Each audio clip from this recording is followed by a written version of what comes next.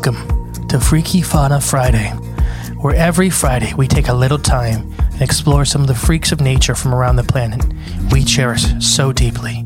So please, jump aboard and let's explore the wilds together.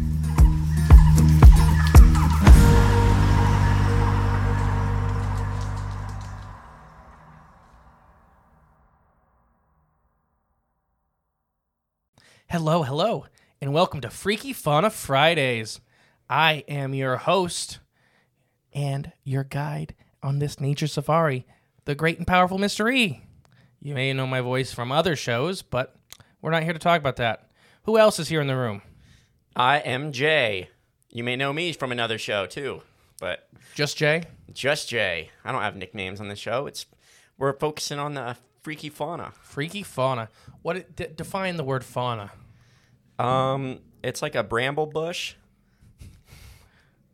I don't know. I'm just gonna make something up. Flora and fauna. Yeah, animals and plants. Yeah. So fauna's the animals. What group do mushrooms fall in? Mycelia. Technically, I think they would almost classify it because that's a really, really old school version of classification. But I think they'd almost now fall into fauna because they're much more close related to animals and plants. Mushrooms are crazy. And we're joined by a very special guest in studio, Rachel. Say hi, Rachel. Hey, everyone. You may know Rachel from Cribs of the Corn podcast. She's been on several times. She's going to be on there again or in the past.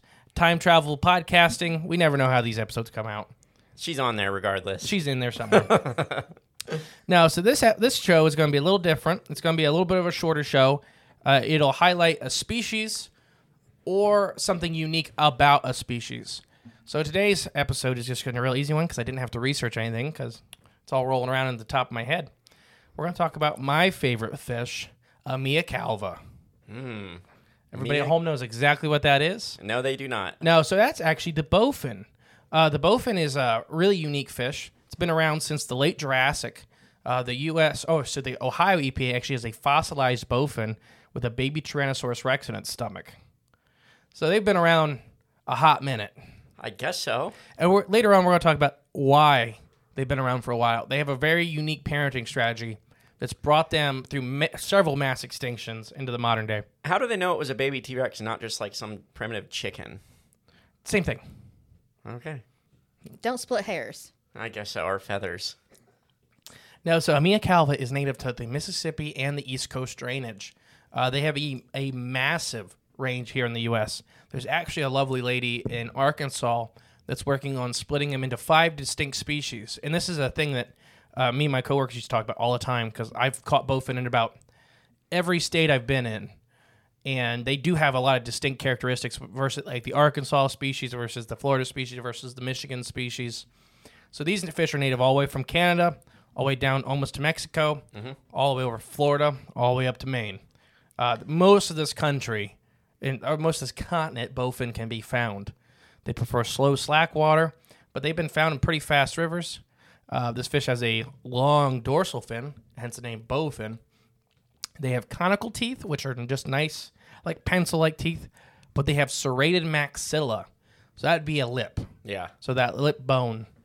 So the Native Americans used to use their maxilla for fat scrapers. So they got a hell of a bite.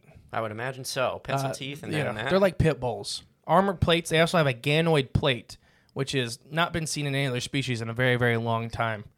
This is a big piece of armor plating on what would be in between the fish's chin, if it had a chin, and it's the start of its its pelvic fins. It's a big armor like bone plate. It protects the heart. So something used to stab these things in the heart, so they developed a bony plate to stop that. What do you think it was? I don't know. So probably some other freaky fish. This is Freaky Fauna Fridays, specializing in the bowfin, not something else. Okay, sorry. So these guys have been around for a long time. They survived mass extinction several times. They're air breathers. They do breathe water also. They're not very good at either. So they're kind of... A lot of these fish that are intermediate kind of have problems with doing one or the other. They're in-betweenies. Yeah. But a bowfin can drown. So you can drown a bowfin if they can't get to air. Same with gar. Gar are, I think, their closest living relative, and they're not very closely related at all. No, they don't look anything like. armor plating and stuff like that. You know, gar have the big long snout full of teeth, and Bowfin have that big, thick, conical head. Mm-hmm. But, yeah. So why do you think, Jay may know, Rachel may know, I don't know, I talk about Bowfin a lot. Why do you think, or what do you think besides all this I just told you makes them extremely special? I gave a hint at the top of the episode. Well, I'm going to guess that little bone, the armor-plated chest to the bone there. No, I mean, why do you think they survived several mass extinctions? Well, because they're aggressive hard asses. They are pretty freaking mean fish. I'm going to guess their reproduction cycle. There you go. Ooh. So you're They smarter. have a very intense parenting system. Not just reproduction, but parenting, which is kind of odd for when people think of fish. You don't think of being the best parents. But the world is full of good fish parents. A lot of, we have blue tilapia, which they'll actually carry their eggs and their fry in their mouth for extended periods of time for safety. You'll see mother cichlids, which the tilapia are the cichlid family, let out their fry to feed, and then when a predator comes by, they'll all rush back into their mom's mouth. So fish there are good parenting fish. Clownfish live in like family groups, almost like wolves, led by the dominant female. They'll actually work together, stuff like that. But what sets out Bowfin? So the male and female look pretty much the same. The female normally gets like 4 to 5 times bigger.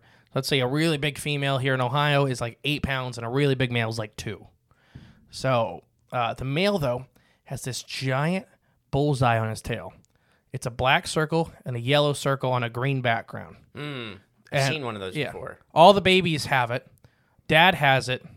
Mom does not. So An adult female disappears. That's a male then? Yeah. Okay. So what happens is they lay a very, very low number of eggs for their relative body size. You know, when you look at a smallmouth bass, or a bass in general, they're going to lay about 3,000 to 4,000 eggs per pound. So, a 4 or 5 pound smallmouth is laying, upwards of 20,000 eggs, That's a lot. if not more. But then you even have other, like alligator gar lay hundreds of thousands of eggs. These guys lay always almost under 1,000 eggs. They don't lay a lot of eggs because they have a very, very intensive reproductive cycle. So what they'll do, mom is bigger, so she sets up the territory. The male will come into the territory. She'll pick a male. They don't mate for life or anything like that, but if the male does good that year, she'll keep allowing him in the area. If he loses too many fry, most times she'll either run him off or she'll eat him. These are Fair. big, nasty fish. I'm liking this fish. So the male will actually have a trench on the bottom that's about the same size as his body. The eggs will be laid in there, and he'll kind of lay on top of them during the incubation. After they hatch, once again, these fish are air breathers. So the babies will stay on top of the dad's head or kind of around his head, in between him and the surface, so they can get up and breathe air above him, but he can watch out for stuff that could eat the fry. So they hatch a very, very small fish. So bluegill and stuff like that can eat them. That's dad's job. Mom's job, being so much larger, is to guard the territory from anything that could eat dad. So I personally witnessed a Bowfin fighting a muskie and winning. It didn't bite the muskie or anything like that. It rammed it so hard it burst the muskie's swim bladder, which is the organ that fish use to maintain buoyancy. Right, yeah. Muskie are a lot softer than Bowfin. Bowfin are so armored. The reason that male has the tail spot is to help the fry stay on top of him. It's like a bullseye for them to focus on. So it's this big neon, spot. So they'll help follow that around. Now, there are fish they get mistaken for a lot. It's called a snakehead. It's from Asia. There's one thing that really sets them apart. They almost have the exact same reproductive cycle, except snakeheads lay a lot more eggs because they lose a lot more offspring. They're not as good parents. Bowfin are the only fish ever to be recorded feeding their offspring. Not just leading them to food, actively feeding. So there was one male that was witnessed catching a bluegill and sitting and shredding it in its mouth and then blowing the chunks of fish into the fry ball. So that demonstrates a level of intelligence that I think gets overlooked a lot in fish specifically. Well, yeah, they're the best fish in North America. Amazing fight. I've seen them in cold, deep water lakes. I've seen them in swamps, hot. I've seen them with their back out of the water, and I've seen them in 60 foot of water. I've seen them one time in my life. You weren't looking for them. I was not. Where were you at? Minnesota? Canada. Canada. I was a little kid. I'll tell you my little Bowfin story. I was in Canada, went down to the boathouse. My mom and dad were out fishing, and I was just screwing around. And I walked into the boathouse and looked where the boats were. You know, it's shallow in there. There was this fish with this huge orange spot on its back, black with the black in the middle. Mm-hmm. And the tail was like a big fan, like, you know, like the geishas would fan themselves with. That's what it looked like. And I was freaked out, so I tried catching it. Tried hooking it. It actually bit my lure, but it didn't hang on. It kind of just shook it and spit it back out. Did this a couple times. So I tried to go down and get a net or something because it was that close. I could have probably just netted it. By the time I came back down with the net, it was already gone. And then I was freaked out because I didn't know what kind of fish this was. So I went up to the little book and the thing and started researching and then found the bowfin. And I was like, I just seen a bowfin, guys. I told my brother that, and they were like, cool. They had no idea what I was talking about. That's my bowfin story. Never seen one since. Rachel, you ever seen one? No. Well, maybe we go ice fishing. You'll see one. They sound pretty. I'd like to see one. They're gorgeous. So one thing I did leave out is during their courtship rituals. So these are kind of a classic greenish kind of fish with a white belly, green to brown. During their non-breeding season, they're not very excitingly colorful or anything like that. During the breeding season, these are some of the prettiest freshwater fish in North America. The males will turn almost completely emerald green. And I mean neon emerald. They look nuclear.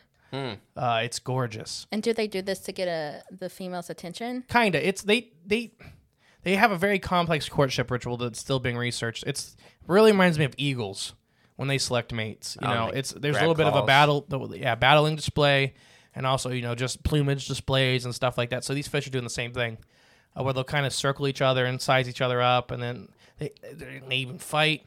But the female will almost go jet black. So it looks like a jet black dragon and an emerald green dragon circling each other, sizing each other up when they're getting ready to select a mate. And I've seen them kill each other during the selection process.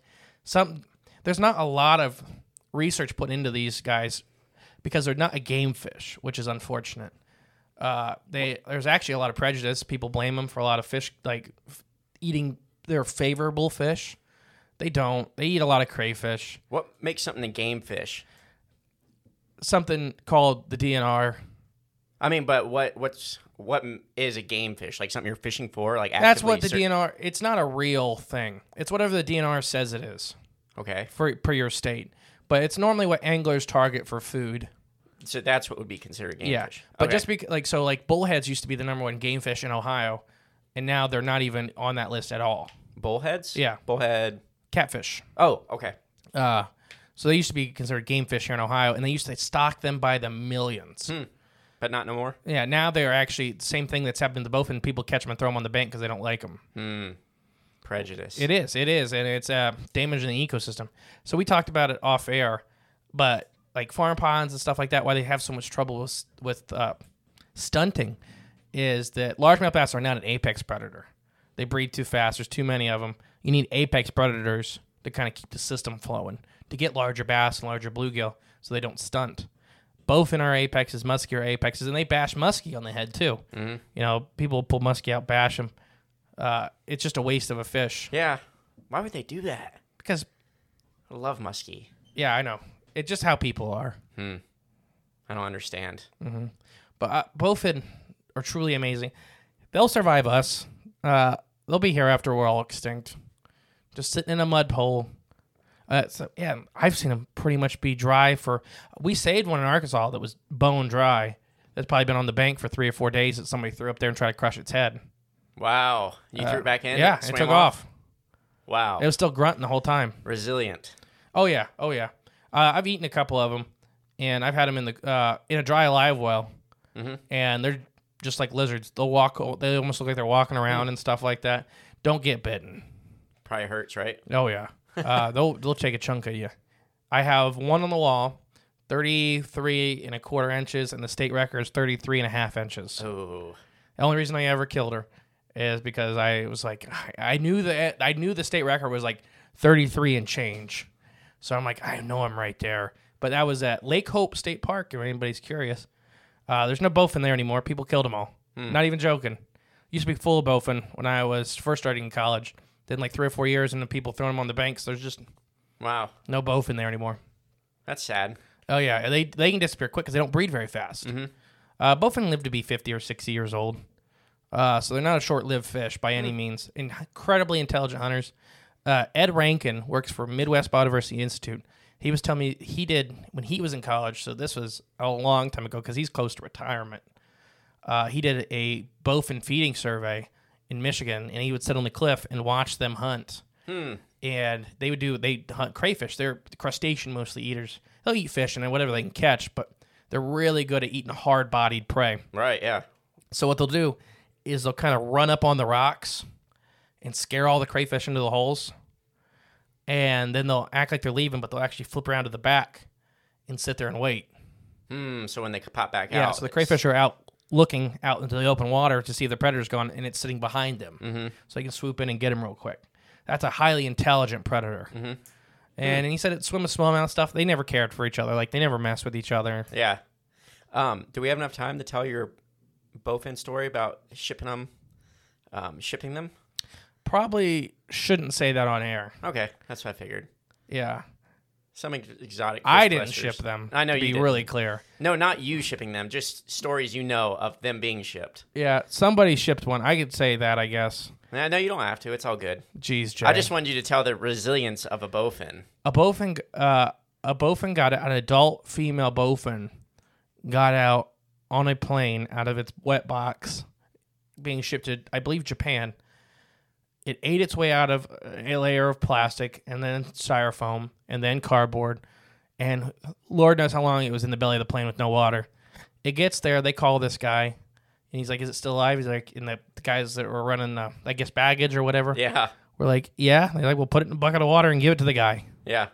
It was still alive. That's nuts. It's insane. As far as I know, the guy that used to ship the fish, as far as I know, that bowfin's still alive in that guy, the Japanese aquarium. I'd hope so. That'd be cool. It probably killed everything else in there. Yeah. But hopefully the fish made it. Oh, I think it did. Yeah. I'm telling you, bowfin are friggin' tough fish. Yeah.